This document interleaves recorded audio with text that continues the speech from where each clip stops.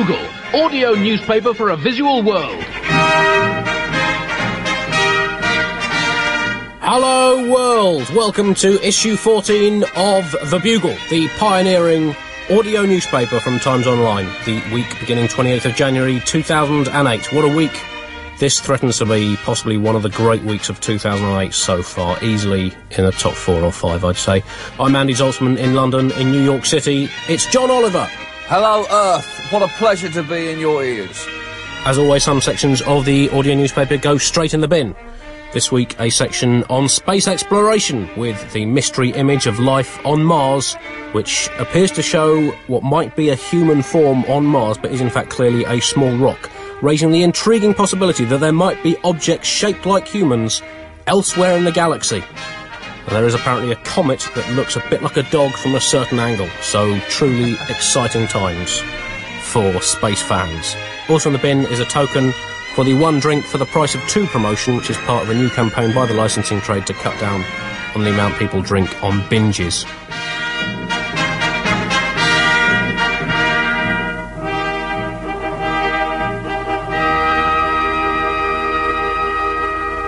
So, our top story this week, money, money, money, money, money! Are you still there, John? Are you alright? Yes, I am. Yeah, Oh. I'm here. Right. I'm here. Sorry, Rick James came in for a second and just decided to lay down a fat track. His stay was brief, but funky. So, is the world on the brink of an economic meltdown? Now, in the interest of disclosure, let me point out that I know absolutely nothing about economics. I've lived for 30 years on this planet, 2 elsewhere, and I still don't get it. To me, economics is like the Dutch language. I'm told it makes sense, but I seriously have my doubts. Now, the US Federal Reserve slashed interest rates to 3.5%, the biggest rate cut in 25 years, and incredibly, the markets have staged a comeback for the time being for reasons that no one understands and that no one can explain. Now, so they lost billions of dollars through wild speculation, and in response are giving $600 to each US citizen in tax breaks. And that respectful gesture will be most appropriately delivered by posting 60 $10 bills into the top of the underwear of each American citizen, muttering, "There you go, sweet cheeks, buy yourself something pretty and shut up." Which I believe Mike Huckabee is suggesting in his election manifesto. Yep, to great acclaim. But across the globe, more than $5 trillion has disappeared from the value of public companies in the first 3 weeks. I'm no financial expert, John, but $5 trillion, that's a lot of money. That is a lot of money, yeah, you could... Even given the exchange rate, that's still over £1 million. There you go. Then it's over the rope. Brokers want free market economics, no regulation and no government interference, unless that government interference is bailing their behinds out of trouble, in which case they want plenty of interference. Sweet, protective interference. Then they'd like to be left alone again to plunder the developing world before once again overstepping the mark and coming back to suck on the teat of the Fed. The Fed, of course, has slashed interest rates, and it's been under huge pressure, the Fed, which might explain its below-par performance in the Australian Open. There's a joke for tennis fans. And only a selection of tennis fans. The old economic saying is, when the US sneezes, the world catches a cold. Well, the US seems to have sneezed so hard its economic balls have fallen off. And now the world is looking down at its own balls saying, please don't leave me. I don't really understand a number of aspects of global economics. America is the world's leading capitalist economy. Also, famously, big fan of Jesus, America. Yeah. Who, of course, said it's easier for a camel to pass through the eye of a needle than for a rich man to enter the kingdom of heaven. So it seems slightly odd that such a wealthy nation should be so Christian. But I guess what they could say is that by perpetuating global poverty, merely helping the world's poor get through heaven's notoriously restrictive immigration policy. That is a positive I've not heard anyone use yet, but I imagine that will come quickly now. And this may be playing into hands of candidate Mitt Romney, more of whom later, the multi-millionaire. People in the US might feel they trust someone who's been successful in business to revive the economy. If he does become president, head for the hills. But in many ways, the world economy is already in recession. The question is, will the recession be long and shallow, like an Olympic-sized paddling pool, or short and deep, like Danny DeVito? Can you just explain that last comment? Well, he's short, and he's a very thoughtful man. He's a right. fan of Camus. Also this week, the World Economic Forum was held in Davos, Switzerland, and it was a chance for the heads of the world's leading companies to gather together, cackle like demons, roll around on beds of money, and maybe try a bit of snowboarding. According to the WEF's motto, it is committed to improving the state of the world, although that is from a logo of a businessman who is laughing as he says it. Now, was Bono there? Of course Bono was there. And as it was going on, Bush called for a kickstart for the economy in a speech, and as soon as he'd finished the speech, the Nasdaq plunged 300 points. That is not a great vote of confidence in someone. That's a tough response, Andy. I've had bad gigs. I know you have, Andy. But have you ever had a gig so bad that the world nosedived towards economic Armageddon? I did do this one gig at the Comedy Store in Manchester, where, at best, I struggled. And at worst, I abominated. After that, it was tough times across Europe as shares plunged and businessmen just generally looked out of high office windows and thought, should I? This crisis began when US mortgage companies made hundreds of billions of dollars of inappropriate loans to individuals with poor credit histories, and these debts were then somehow packaged up and sold on to financial institutions around the world, who then sold it on to pension funds and hedge funds. So we still don't know where these bad debts are and where they are concealed in the financial system. These debts have essentially run away from home, Andy. We need to put pictures of the debts on milk cartons, or have world leaders hold a tearful press conference to plead with the debts to come on home, that they love them. They're not angry, they just want to know they're safe. So if you have seen a debt, bad or otherwise, wandering around the streets looking for scraps in bins, please do report it immediately to the Bugle at timesonline.co.uk. Further to the current economic storm around the world, the French bank Societe Generale managed to lose $7.1 billion US, 3.7 billion pounds and 4.9 billion euros in the same fraud. Poor old Societe Generale, they only have $700 billion worth of assets under management left. So, having lost $7 billion due to one trader who was apparently on a annual wage of around about 70 grand a year and wasn't making any personal money out of this, making it one of the most spectacular but pointless crimes in human history. It's incredible. I mean, this man defrauded the bank to the tune of $7 billion, and yet they're still announcing this year a profit of $600 million. If you can lose $7 billion and still turn an annual profit, you are quite simply earning too much. It is amazing that one man did this alone, though. I mean, this is a great time for the French, and it's very few times you can actually say that.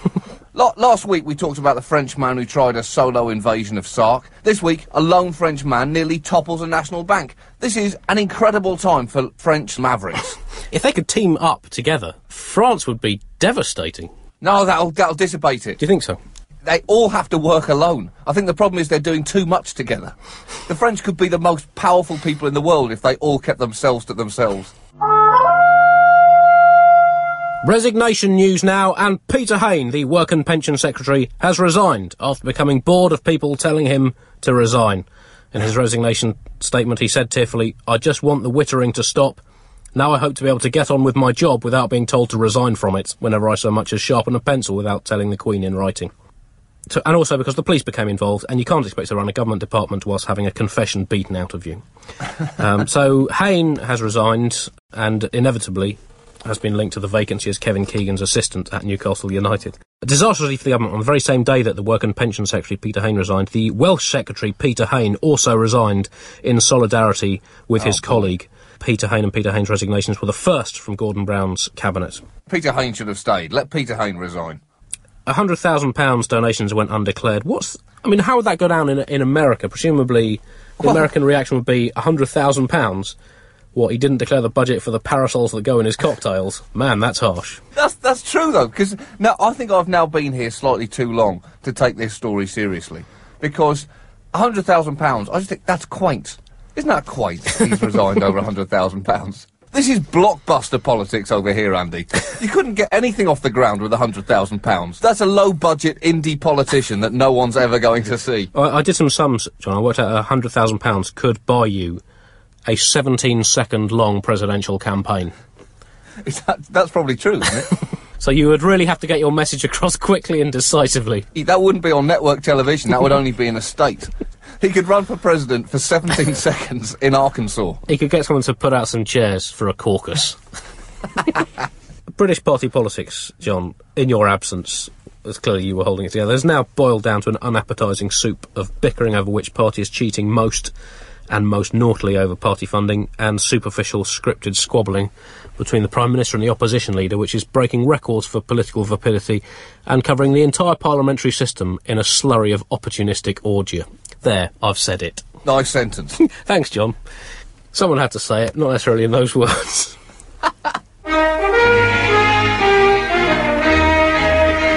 Middle East update now. And there are currently 1.5 million Palestinians trapped inside the Gaza Strip. And a very interesting story happened this week when those Gazans managed to get out and flock to Egypt on what was essentially an explosive shopping trip. The border was blown up with explosives and cutting equipment. It really sounds like a bad 1960s Michael Caine film. And tens of thousands of Palestinians surged from Gaza into Egypt. They went shopping. And this is actually incredibly good news. No one got hurt. This was people power at its best. Blowing up a wall, no one gets hurt, and going, right, who wants to go shopping? Egypt has become the shopping mall of the Gaza Strip. I think it's consumerism gone mad, John. Well, I know the fence was down, but to illegally cross a border just to buy luxuries like basic food and essential medicine, well, it makes you sick to the very pit of your stomach. You think the consumer culture has gone out of hand in the Gaza Strip? Yeah. They should just take what the Lord has provided for them, namely a massive blockade. The rationale behind Israel cutting off food supplies to Gaza... Yeah, what is that rationale, Andy? I've not been quite able to put my finger on it. I mean, they haven't been explicit, really, with it. It's basically to stop the rocket attacks. They are trying to stop food getting in so people don't have the strength to hold rocket launchers. That seems to be what's going on. Starvation generally does calm people down, historically. The US election has begun. We'll be introducing new Bugle listeners around the world to the illustrious group of men and women who next January may be ruling over all of us, at least until the Chinese take over sometime in 2011.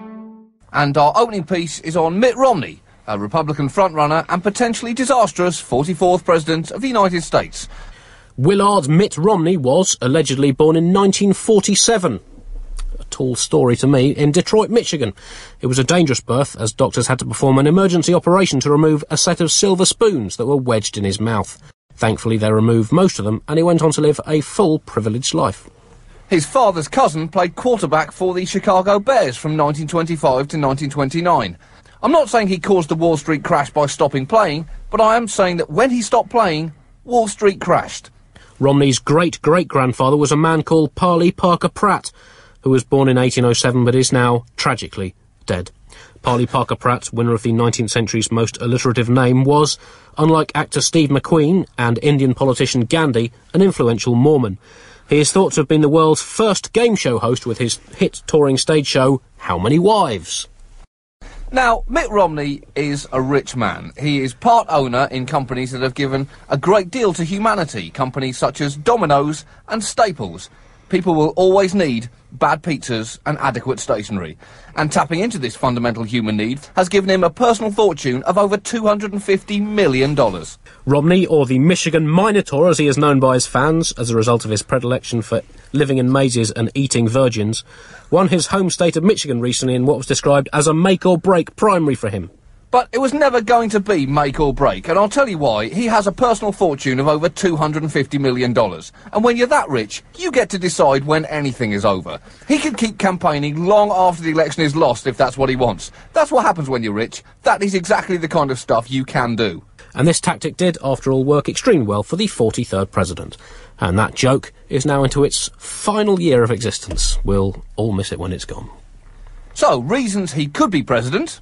Firstly, Romney ran the successful 2002 Salt Lake City Olympic Winter Games, which he reminds people of constantly by talking of things in gold and silver medal terms, as well as banging cowbells and hurling himself down mountains on a tray. And if voters are unsure, all Romney needs to do is whip out America's 2002 ice skating gold medalist Sarah Hughes and announce to the world, vote for me or I will kill this woman.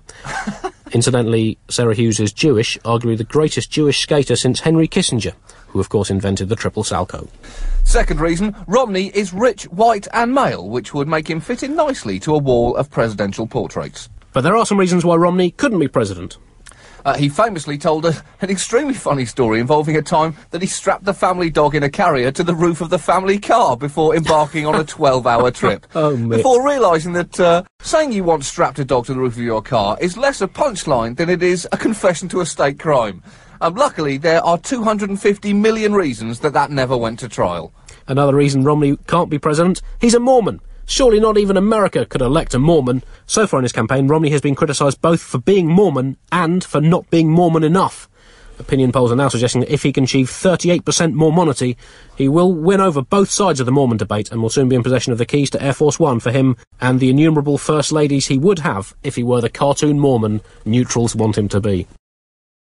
Now, he is widely viewed to be the candidate all other GOP candidates dislike the most, which perhaps explains his current popularity with voters. John McCain said of him, never get into a wrestling match with a pig. You both get dirty, and the pig likes it. However, if you do get into a wrestling match with a pig, here are the steps you should take. 1. Sack your manager. If he's arranging fights against farmyard animals, he's probably not the right man to run your wrestling career. 2. Get the crowd on your side. The pig is a big unit, but craves popularity and feeds off the energy of the crowd. Make the pig feel alone, and tactically, he will break down.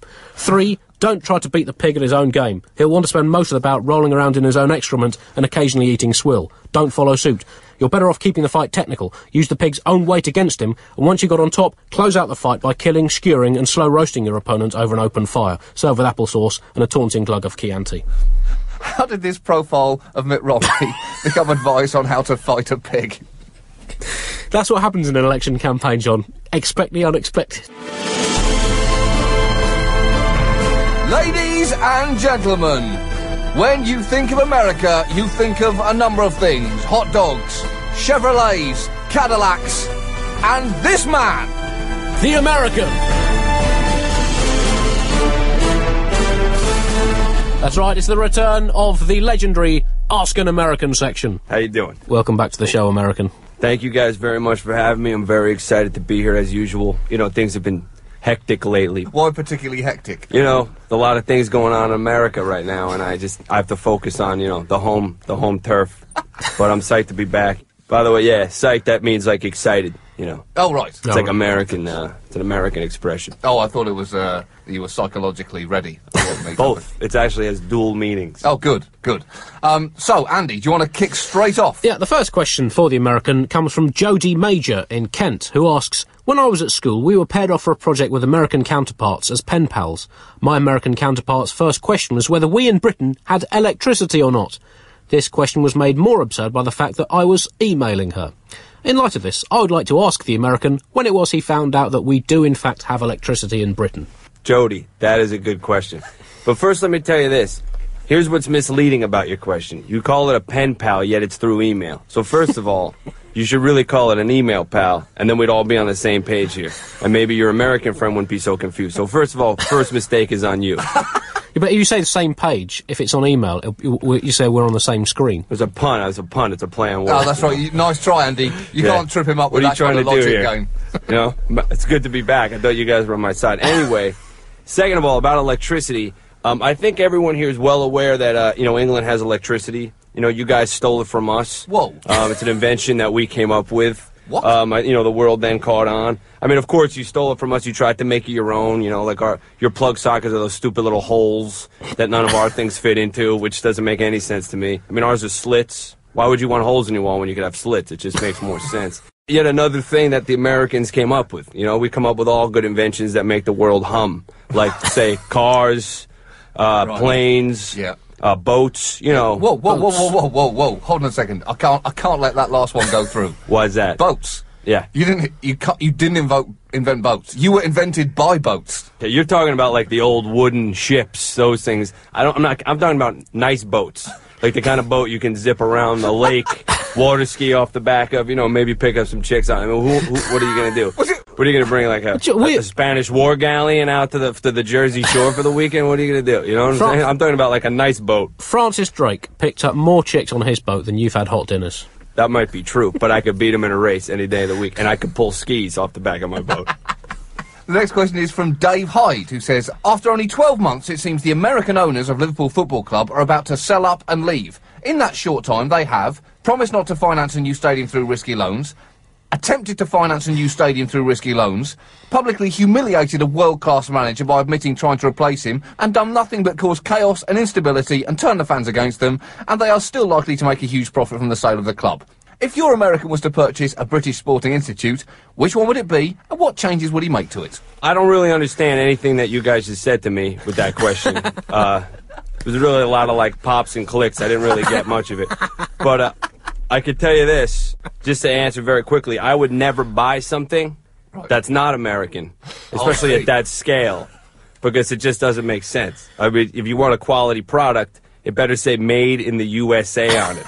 That's just kind of a rule I like to live by. And that goes with clothing, automobiles, obviously. Yeah. I don't want to bring up boats again. I know how sensitive everybody gets. You know, anything good usually is made here in America. And as far as football clubs go, I'm assuming, you know, you're referring to soccer, which is what we call it here. No, don't say that. Don't I say know that people word. hate that word, but look, it's a good word. We invented it. Yeah. We had that word first. Well, we had football first, though. No. You know, the good kind. No, you didn't, though. You don't even make your ball out of pigskin. That makes very little sense to me.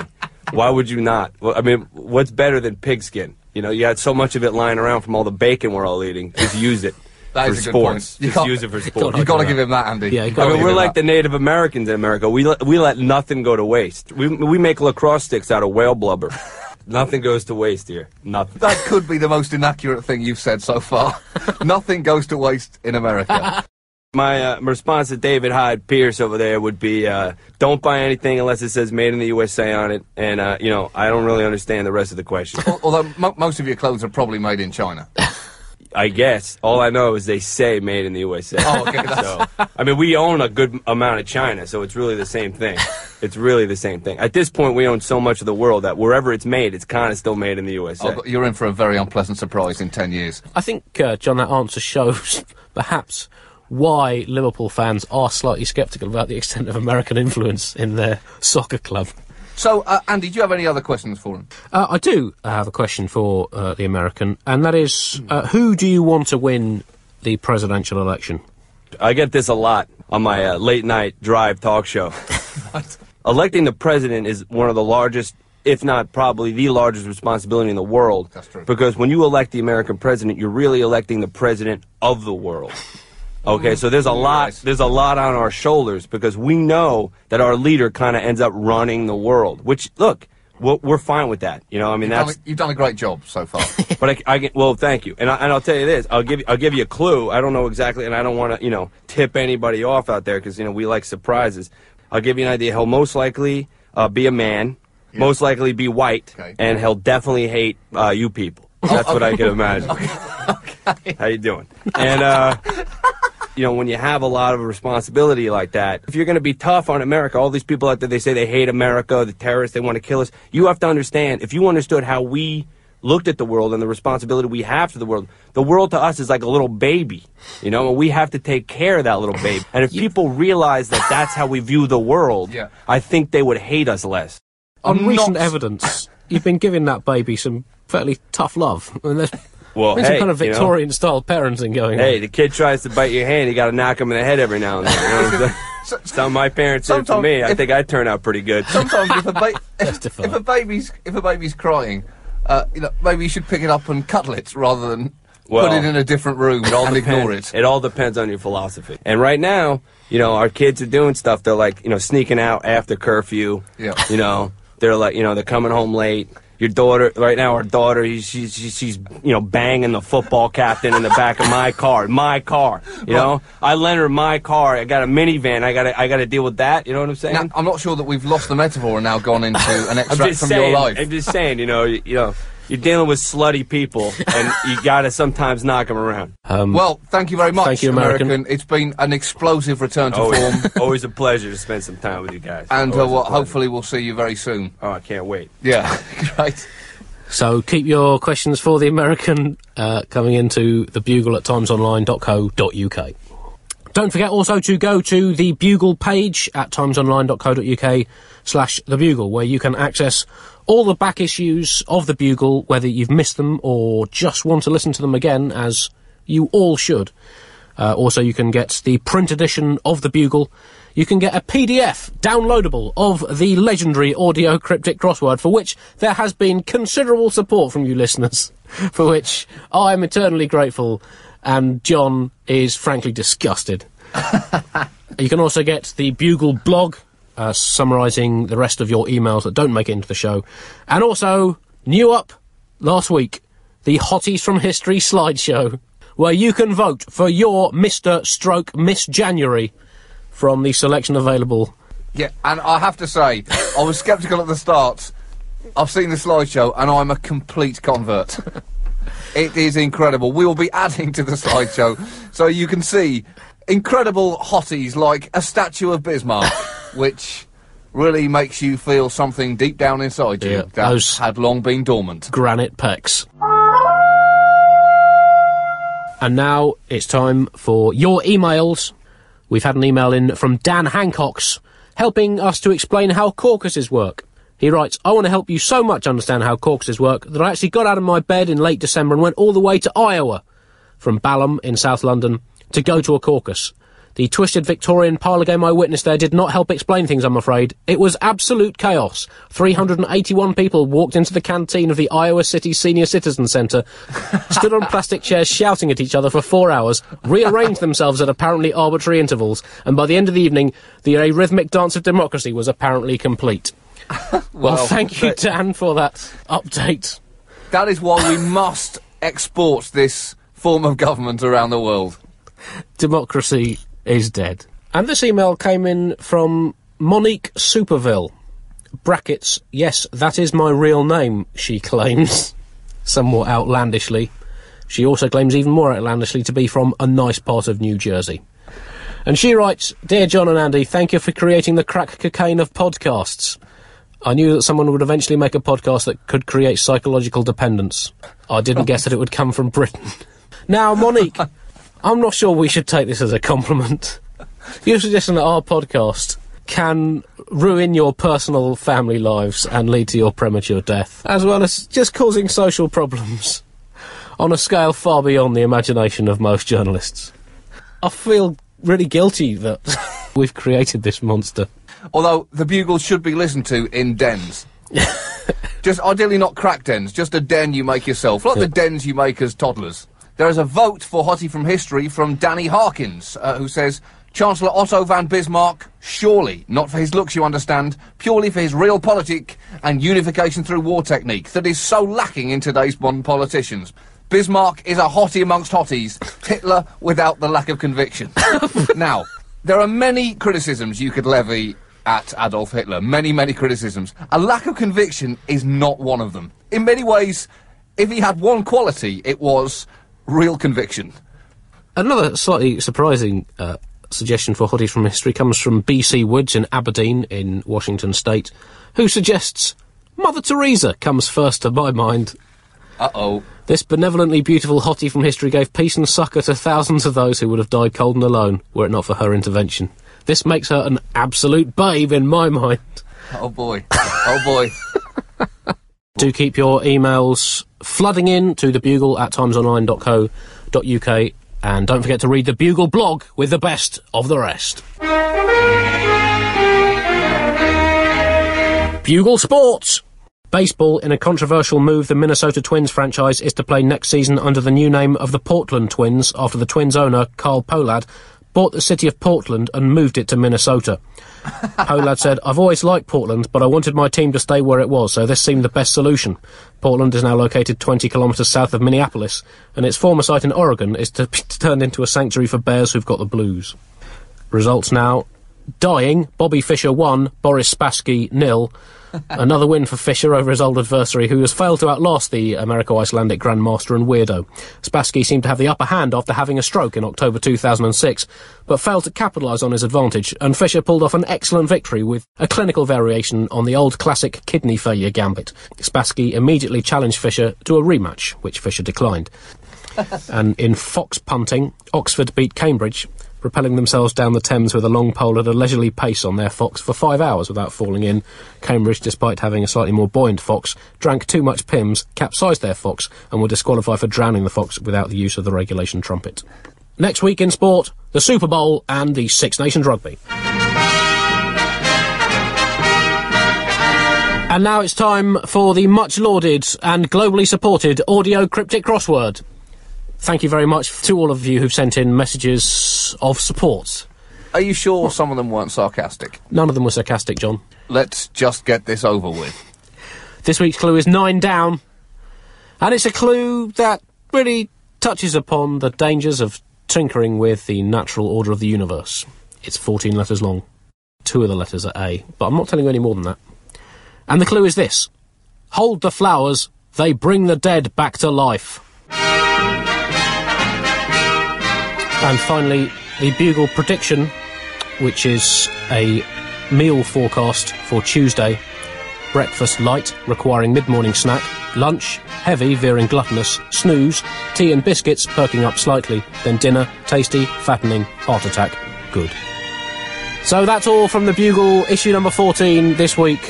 Thanks for listening if you've made it this far. Unless you tuned out at the audio cryptic crossword, in which case you don't deserve to hear it. You don't deserve it. Bye. Cheerio!